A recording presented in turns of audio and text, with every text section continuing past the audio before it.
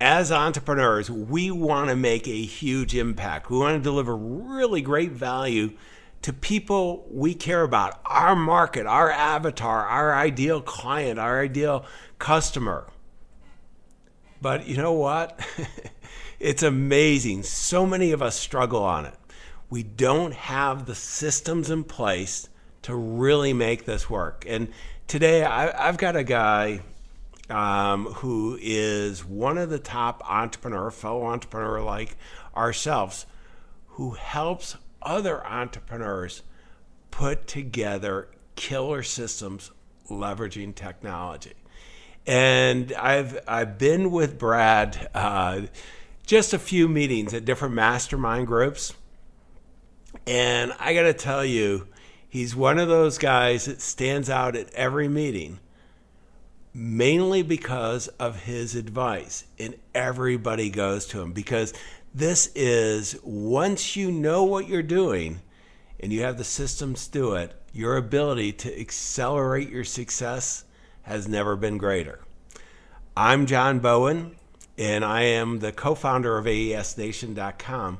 Stay tuned as I introduce you to this remarkable entrepreneur that's going to help you be hugely successful, even more.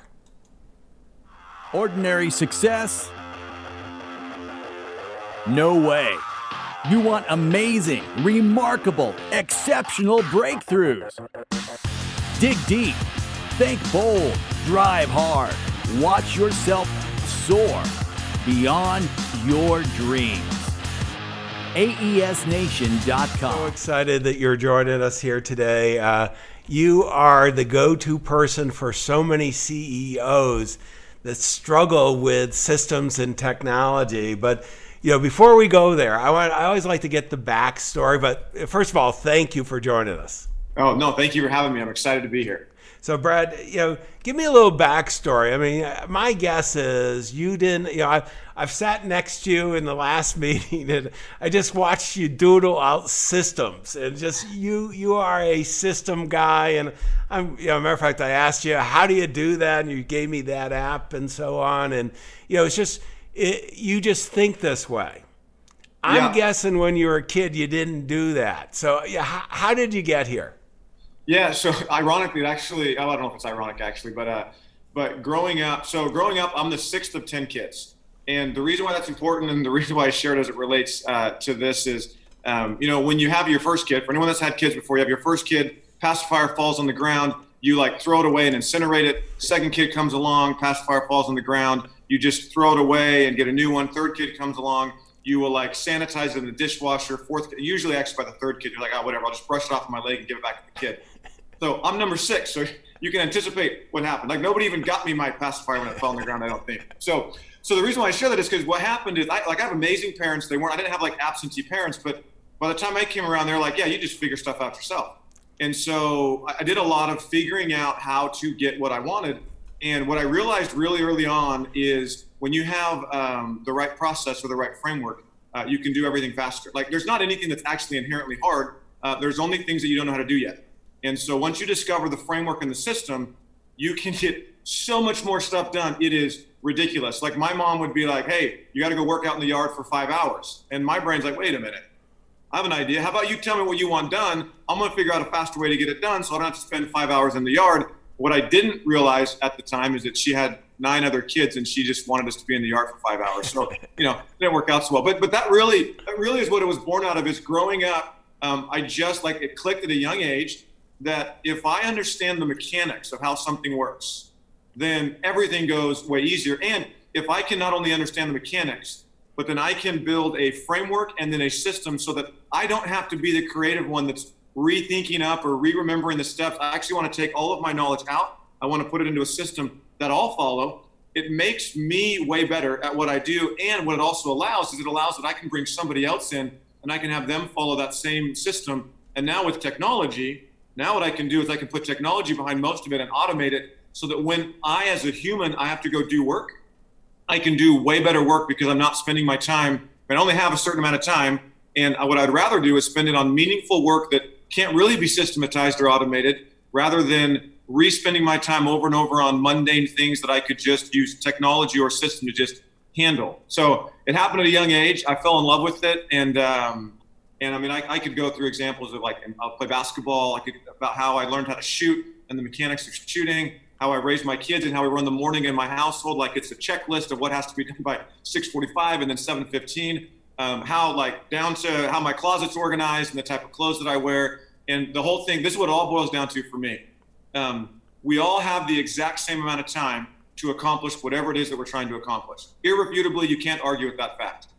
And what I know is that when I create systems that are simple and I leverage technology to automate the things that can be automated, it means that no matter how successful I already am, what it does is it gives me more time to go create the impact that I want. And I'm just like, well, I want to maximize that. So I only have a certain amount of time with my kids. I want to maximize and have everything be simple so that when I spend time with my kids, one, I have more time to spend, and two, when I spend it, I can do more meaningful stuff rather than, trying to struggle to get my kids to brush their teeth. My kids just do it because they know that by 7:15, that crap's got to be done.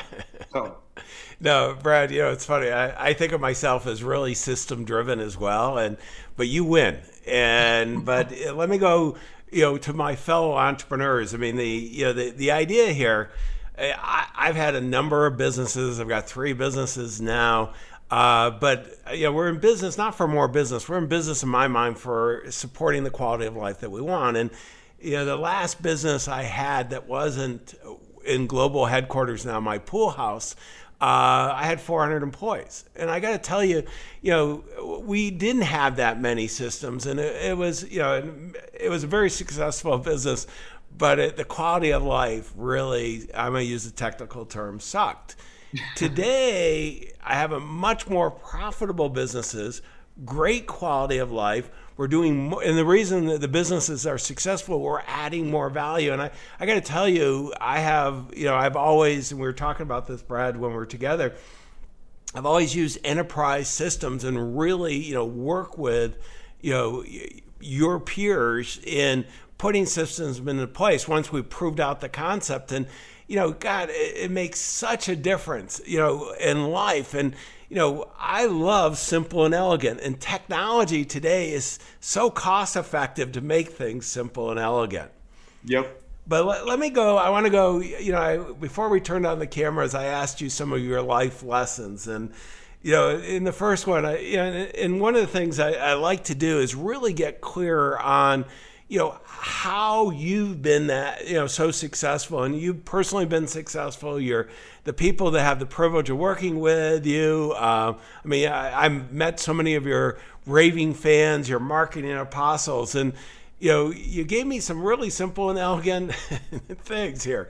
Number one, always wear glasses. And I'm thinking, well, I was a pilot in the Navy, so I have really good vision. But you know what? This is so important because people lose focus all the time. Why don't you tell us what you're talking about here? Yeah, for sure. So this one actually I owe to my dad. So my dad growing up had a question he'd like to ask us. Remember, there's 10 of us.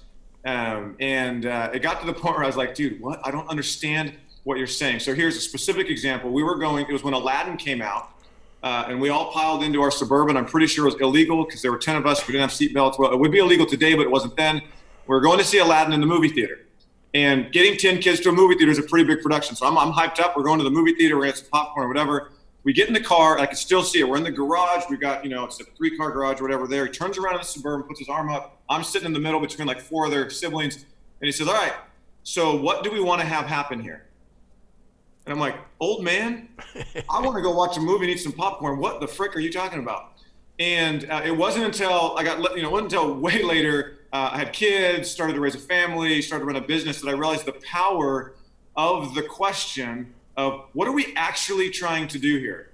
And what was really interesting is for a long time before this clicked, I would sit around in meetings and I would hear people talk, and I would sit there. I'm like, what are we talking about? Like, what is the objective of what we're trying to do? And people would come in and ask questions, and I thought that I was missing something. I thought there was a conversation happening up here above my head, and I just hadn't got smart enough to understand it yet. And then what I realized is, I'll make it, whatever. There's a thing that says 67.2% of stats are made up. I'll make one up right now. I would venture to guess that 90% of meetings and conversations people are talking in circles because they don't actually know what they want to have happen. They don't know what the outcome is. And so the idea behind always wear glasses is if you wear glasses and you take them off, everything becomes fuzzy. Now you can still sort of navigate, but it's fuzzy, and it's way less likely that you're going to get where you want to go. It's kind of like, imagine playing pin the tail on the donkey. You wear glasses, you take them off, like good luck. Like it's all fuzzy. The target is just way harder to hit. And what most people do when they set their goals or they set their targets is they actually don't set goals, they set directions. And what I mean by that is people will say, okay, I want to make more money, or I want to lose more weight, or I want to have more free time, or I want to take more vacations with my kids. A really good sign that you are not wearing glasses is if your objectives use the phrase more or less. The way that you put your glasses on is you get really specific. So like, how much money do you want to actually make? Because what happens there is like, well, now I know what the target is to get to. And in some cases it's like, oh, well, I actually am already making enough money. I might be able to divert my energy somewhere else instead of pretending like I've just got to go make more money.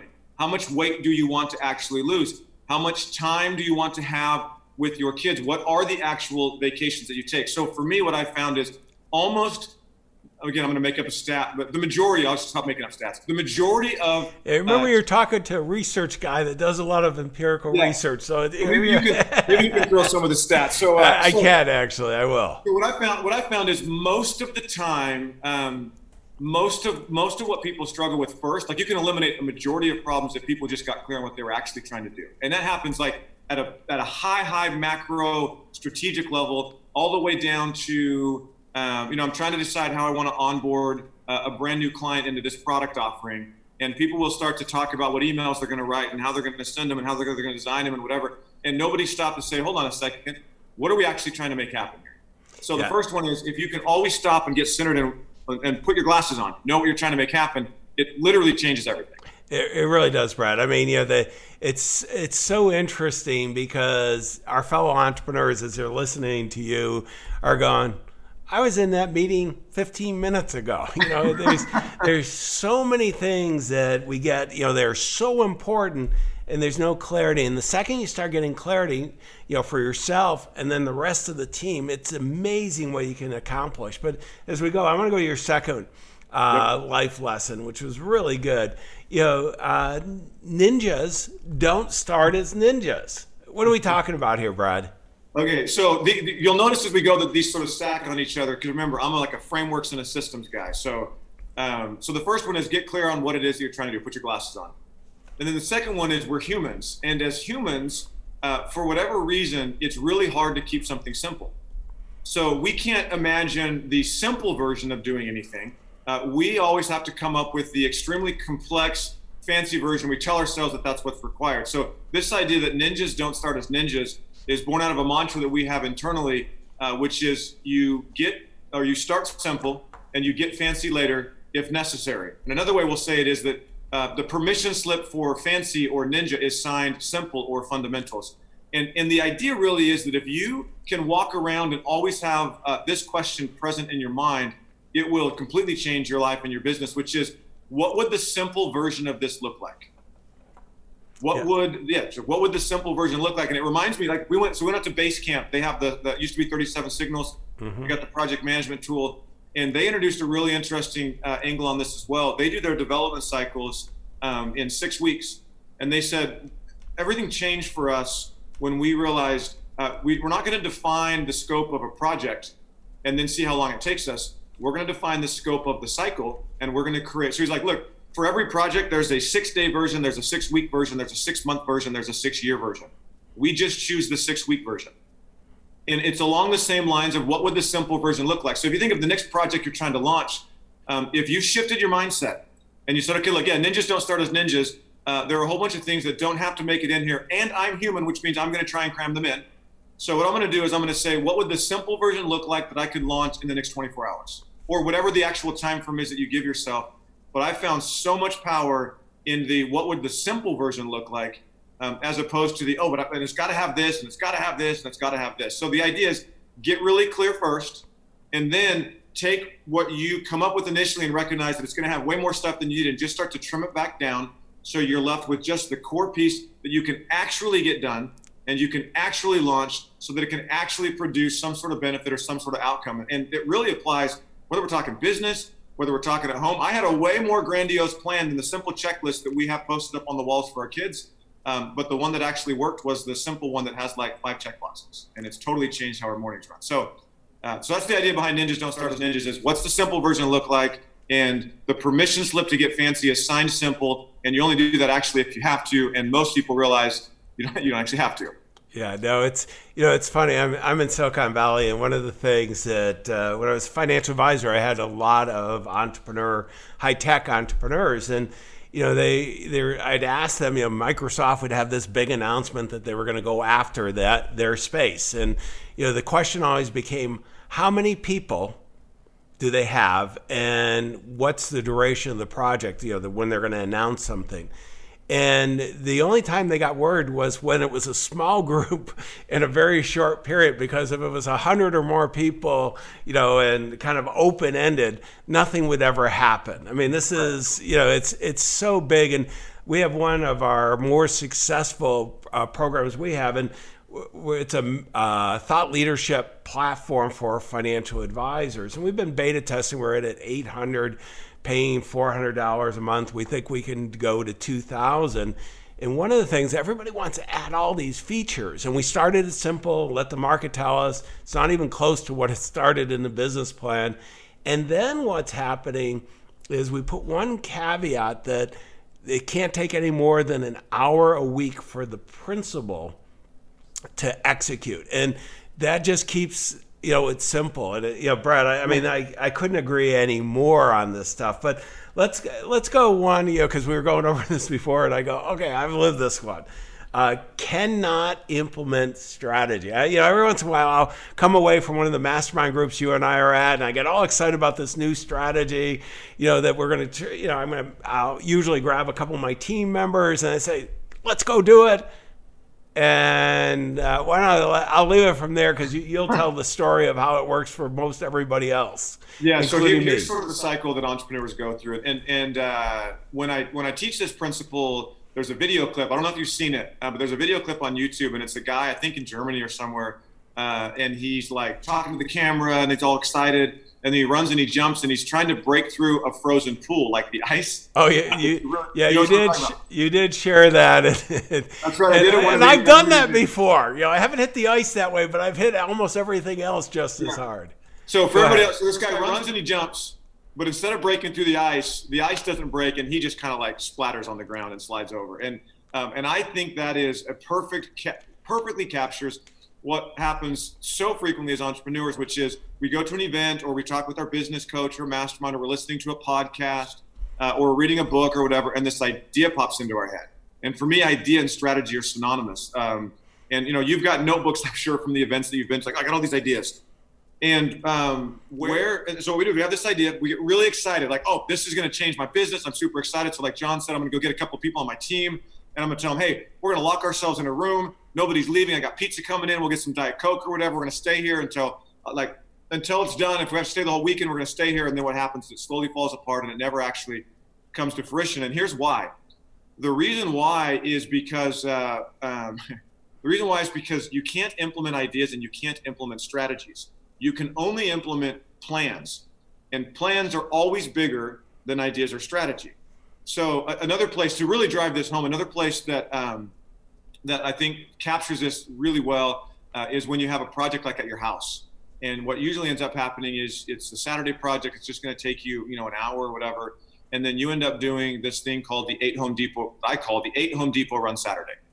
And I'm pretty sure that everybody watching this has had an 8 Home Depot Run Saturday, which is I go to Home Depot, I get the one thing that I need. I come home, and about 15 minutes later, I realize, crap, I did not get the things that I need. So I make the next run back. And by the time it's, 7:00 at night, and I've literally been to Home Depot 8 times getting new pieces, I want to beat my head against the wall. The hardest part or the most costly part of that actually is not the project itself. It's what you were supposed to do because you're supposed to be done in an hour, and you had 7 other hours. And that usually is now you're stealing from your family or from your business or from whatever, right? So the idea here, this is, I think, the most interesting sort of principle to take out of it is whatever things you got in each of your runs to Home Depot that day, guess when you needed them? You needed all of them at the beginning. And what I found when I talk about this with entrepreneurs, a lot of times, because the principle is you have an idea, turn it into an actual plan. Like, think about it. If I have a house I want to build, I've got to create a blueprint. I can't just have a house account and some Pinterest accounts and some drawings on a napkin. I've got to actually create a blueprint, and the blueprint does two things. It lets everybody know exactly what we're going to do in clarity. So it's not like this half idea that I sort of dropped out of my head as the entrepreneur. And two, it identifies all the work that has to be done so that you can actually get that project completed and launched. That's what a blueprint is. And here's the challenge. What I found that the fallacy in our entrepreneurial, and maybe it's just in our human brains, is that if I go through and I identify all the work, I'll have this checklist that's, however many things long. And then I feel like, oh, well, that's way more work. I just want to do the idea. And it's like, well, no, it's not actually any more work. Just because you can see the work that you have to do doesn't change the fact that that's the work that you have to do. Just like when I went to Home Depot and I just got the one thing I thought that I needed, and then I went back again and got the second thing, I went back again and got the third thing, I needed all of those. And if I had stopped and got clear on what it was that I actually needed, then I can bypass the 8 trips to Home Depot and I can actually get the project done in an hour. So when we're working with our clients specifically and automating how they're converting leads into clients and then how they're delivering an amazing experience for their clients, the very first step that we have to take them through is, 1, let's get clear on what you want. So let's get your glasses on. And then 2, let's go identify what are all the things that will need to be put into place and what are the resources that we'll need. Well, I think we're going to talk about that one in a second, but what are all the things that actually have to happen before I start? Because if I identify those, implementation is actually insanely easy. The piece that's missing and the muscle that's missing is architecture. It's your ability to take the ideas out of your head, give somebody else a clear vision of what you want to have done, and then produce a very specific checklist of all the work that needs to be done. That is actually what stops implementing ideas and getting things launched. So the idea behind You Cannot Implement Strategy is, as you're out taking notes at conferences and events and in masterminds, what I tell people to do is write, so you have a note, but when you have an idea, put idea, not a plan, and then put your idea down. Just as a reminder that when you write it down, it's not going to be like that small on your calendar. There are going to be a bunch of pieces that will need to go in to getting that thing launched. Well, so that's the idea. Yeah, no, this is so important because, most entrepreneurs have, are a little bit quick starters and we just, a good idea. We can visualize this and we run with it with our team. And lo and behold, there is the Home Depot run that we've missed a few parts. And, I look around there, there's scattered things that we all have. And, in business, these can be hugely expensive, both in time and energy, and you can create tremendous challenges for your team. As a matter of fact, they might mutiny along the way if you do that too often. So, one of the things, though, and this is one that you have, Brad, and I think it's one that I relate to a lot. I think you said it. You're not the plumber, and the way I think of it, it's so funny. I don't do the Home Depot run anymore. Matter of fact, I don't do anything. We got a pretty large property. We got a vineyard. And we got a whole bunch of things. I delegate everything. And it really came from one event where I decided to do the Home Depot run. And I was going to replace a faucet. And this is many, many years ago. It wasn't Home Depot, but it was the equivalent of it. Right. And I got it almost all done, but couldn't finish it off because I didn't have the right tools. I called the plumber, and he charged me more to take everything apart that I had already done. And it's like, this is where one of the things, once you're clear on what you want to accomplish, you've got the strategy laid out, you're clear on the plan, make sure you got the right people with you. And sometimes we're not the right people. There's 2 elements in this idea of not being the plumber. So maybe there's actually 3. The first one is you have to have people. And I talk about it as what I call it is just your team of key success players. So in anything that you want to get created, it's going to take, there are going to be, a certain list of things that have to be done. Each of those things requires a certain skill set. And then you've got to have somebody that has that skill set to do that thing so you can finish the overall project, right? Like in the case of the faucet, it takes a certain skill set and also a certain tool to be able to pull it off. And I'm not sure I had either of those, though. Honestly.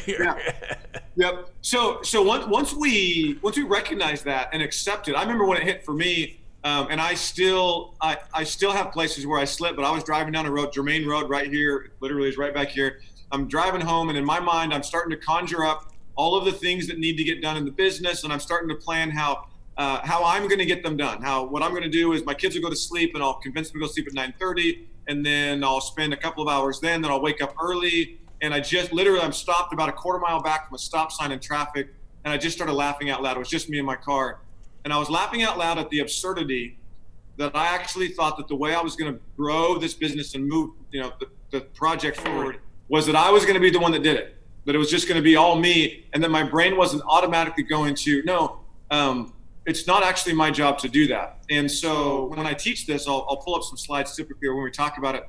I actually did a search. I looked up the definition of entrepreneur, and it says, I believe the definition I found was a person who organizes a business or businesses.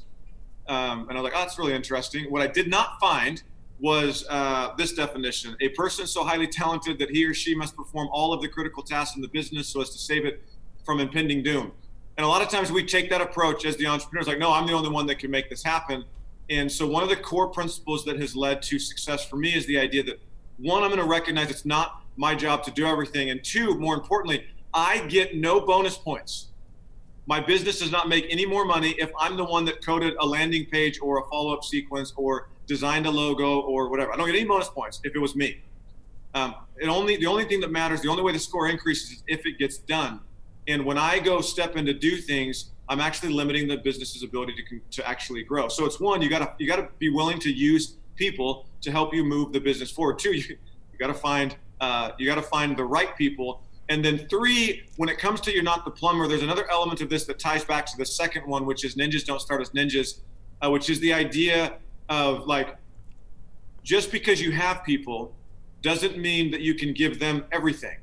So it's great, like for you, it's great that you don't do anything, but if you give 100 projects to the people that you're outsourcing to, and they don't have the bandwidth or the capacity to go handle it, you're not any better off. All you've done is you've moved the clog of your drain, so to speak, a little bit further down to somebody else.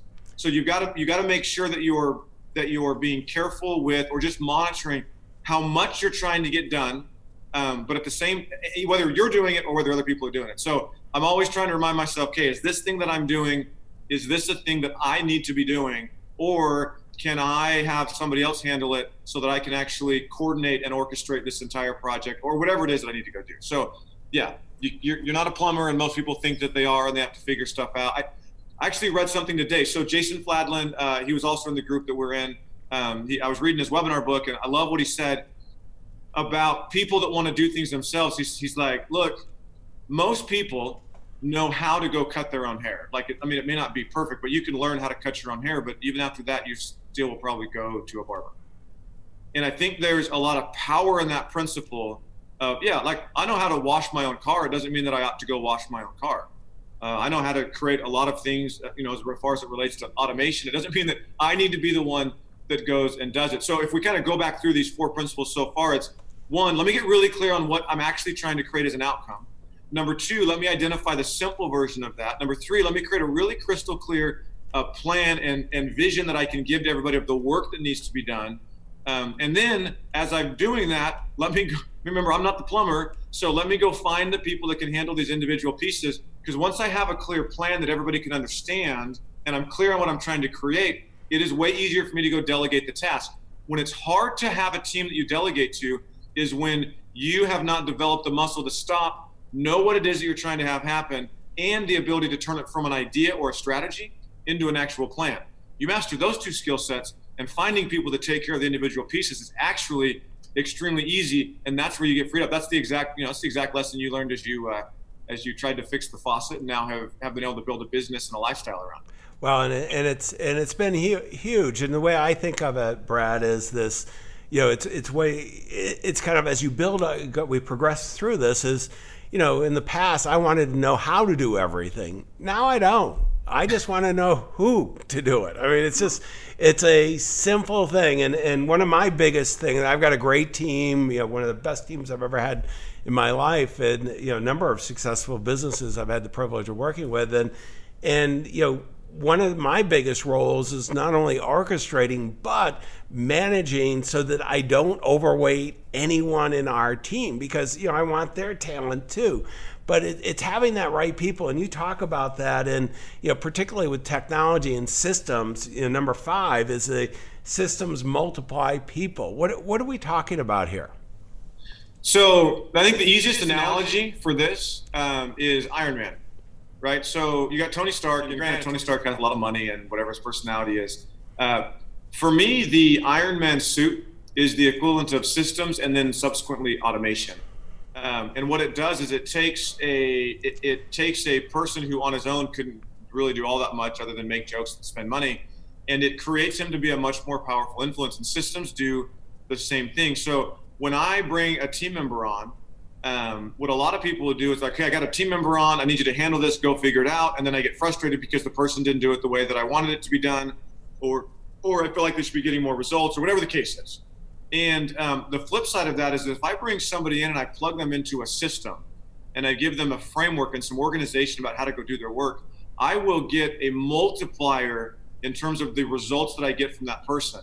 Because I've already identified, like I've done the work to identify the system and how we want this to run over and over again. Then I can plug technology behind it, but all it does is it continues to increase their value to the business. It also increases their value then subsequently to me. And so, if we look at it if we get some examples of like how you would use this as you're trying to convert leads into clients. Let's say you've got a team that does one-on-one sales conversations. Well, you can either put your sales reps into situations where you're just leaving it up to them to however they've ever sold before, and they just kind of wing it. Or you can have a very methodical, very systematic approach of how you qualify and prepare somebody for the sales conversation. Then you've got a sales conversation that is a system where they're walking through a structured call, and they walk through a structured call, then you got follow-up. And here's what happens. A lot of people think, but if I do systems and if I do automation, then there's no personal element. It becomes robotic and it's not really real. I'm like, no. You could make that happen, and that would be a very poor decision. The way that you leverage systems is you're removing the unnecessary steps so that the human can be a better human and perform better when the human is necessary. It actually increases the personalization of your interaction. So in a sales conversation, if we look at like systems and automation, when I have a systematic process of how they schedule a call and I can start to set their expectations on a page that they're registering to talk to one of your sales team, and then then I've got follow-up emails and videos that are going before they ever get onto a sales call to introduce the sales rep and to tee up expectations around that sales call. Now, when a sales rep gets onto the call, there's a whole bunch of work that's already been done before the sales rep ever had to show up. Same principle applies when I get on the side of, well, somebody just bought and now we got to do some work for them. What if I automated, I had a system around, well, here's what I know they need. They need to know this first. If I show them these 5 things, I'll overwhelm them. So I just want to start with this. Once they're done with that, I'll move to step number 2. Once they're done with that, I'll move to step number 3. And all that's going to happen before anybody on my team ever has to lift a finger to do any work. And now, when my team does have to lift a finger, they're going to be way more effective, be able to get way more done, which is great for your team. The flip side is your client will have a much better experience because it's on par, it's systematic, you know exactly what's going to happen, and they're going to get way more value. You do like events, your ability to use automation and systems, so you have a specific process of how you design an event, how you fill an event, and then what happens when people actually come into an event. Systems it's the way to multiply people, because otherwise what happens is the creative power that a human being has in their head can either be spent on mundane, non-creative activities, or it can be spent on creative activities. And the only way to get past those mundane, non-creative activities, I call them minutia, is to create a framework and a system so that I don't have to think about what I'm doing to get past those. I get to think just about the creative side. It's the reason why I have a checklist for my kids in the morning. My kids can go through the morning just subconsciously at the routine of knowing exactly what they need to do, which means we can actually have valuable family conversations. They can actually do things in the morning because they're not waking up trying to remember or think about what they have to do. So systems for me are the ultimate multiplier of people, because they allow for the creative energy inside of your people to come out, because it's not being spent on completely unproductive and non-creative tasks. So anyway, this is big. And where it hit me Brad, is the 2008-2009 downturn. It was a global situation, but in the financial services, it was substantial. My business all of a sudden went down 45% in revenue. And that's never fun, no matter what. And I'd done well in other things. And so my wife and I are our venture capitalists in our businesses. And it's like, okay, we don't like this. What do we need to do? And what was happening in our case, the financial services industry, we were typically doing projects that were large consulting, research projects, building thought leadership, anywhere from $500,000 to up to $2.5 million revenue. But they forgot our phone number during this period, and everything just kind of stopped. And I had the good fortune to be in a mastermind, in the case, the one we met at, Brad, Joe Polish Genius Network. And I go, why, the advisors, financial advisors, the end users of the stuff we were doing, they still need us. Why don't we go ahead and market to them? And I didn't have the systems, and we started off, and I learned I didn't know what marketing and automation, everything we were, you do, I didn't know what it was. And I'll tell you, it just changed my life. And all of a sudden, I didn't need the corporate clients. We replaced them fairly quickly, and we became more valuable to the corporate clients because of the insights by going direct. And it was just huge. So one of the things I'd like you to do, Brad, is just tell people what you do. I'm going to put your website up because I love the slogan. We make automation easy. That's great.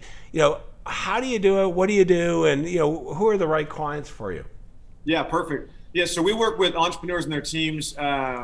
So businesses that are established, they've got clients coming in, they're delivering for those clients. The ideal perfect fit client, or the ones that we work really, really well with, are typically where you have like a sales team that is interacting and engaging with your prospects one-to-one, and then followed up by your fulfillment or delivery is not like, it's not just like a product drop ship. We can work with those clients, but it's a lot more, we create a lot more value in a business when you have team members on your side that have to engage with your prospects and or your clients at some point in the process. And here's what we do. We recognize that automation can literally, just like you just described, can literally transform a business and then subsequently an entrepreneur's life. And the key to be able to leverage automation where your business literally runs like an assembly line. It's like leads come in, leads turn into prospects, turn into clients. It's predictable. You can look at it and see how the conversion is happening. The key there is you have to know what the system is first that you want to automate. So we come in and we're working with clients around how do I create a more predictable process from the point that I capture a lead until they become a client, and then I want to deliver, and then how I deliver my product or my service to those clients. So when our clients come out, like we've done work with Joe Polish, he's got a mastermind. We've done work with Damon John and their company. We've worked with a lot of the big name people that you're supposed to mention to make you sound really cool, you know what I'm talking about. And then we work with a ton of entrepreneurs that are like, we just had one here yesterday shooting a course, and he's just starting a business because he sold his last business and he wants to get this one up and off the ground. And what we do is we come in and help them get really clear on how could I actually leverage automation in my business? Like, where are the spots in my business that I could improve the sales conversations that are happening because I put a system in place and I automate it? And I actually can improve accountability. I can improve the experience for my prospects and all of that. So we say, well, where could we do that? Maybe it's in the sales process. Then what we do is we design what that system will look like so that everybody in the organization is really, really clear. This is how we're going to run this part of our business. And then we come and we actually build and install the technology to run it so that as a business owner, I now have systems that are multiplying my people, and I've got it automated where I can just get the reporting of what's happening. We can go make tweaks where necessary. So it might be on the sales side. It might be on how you deliver a particular product or service. It might be in what you're doing with some of your leads. It could be that you're trying to figure out how to get webinars launched.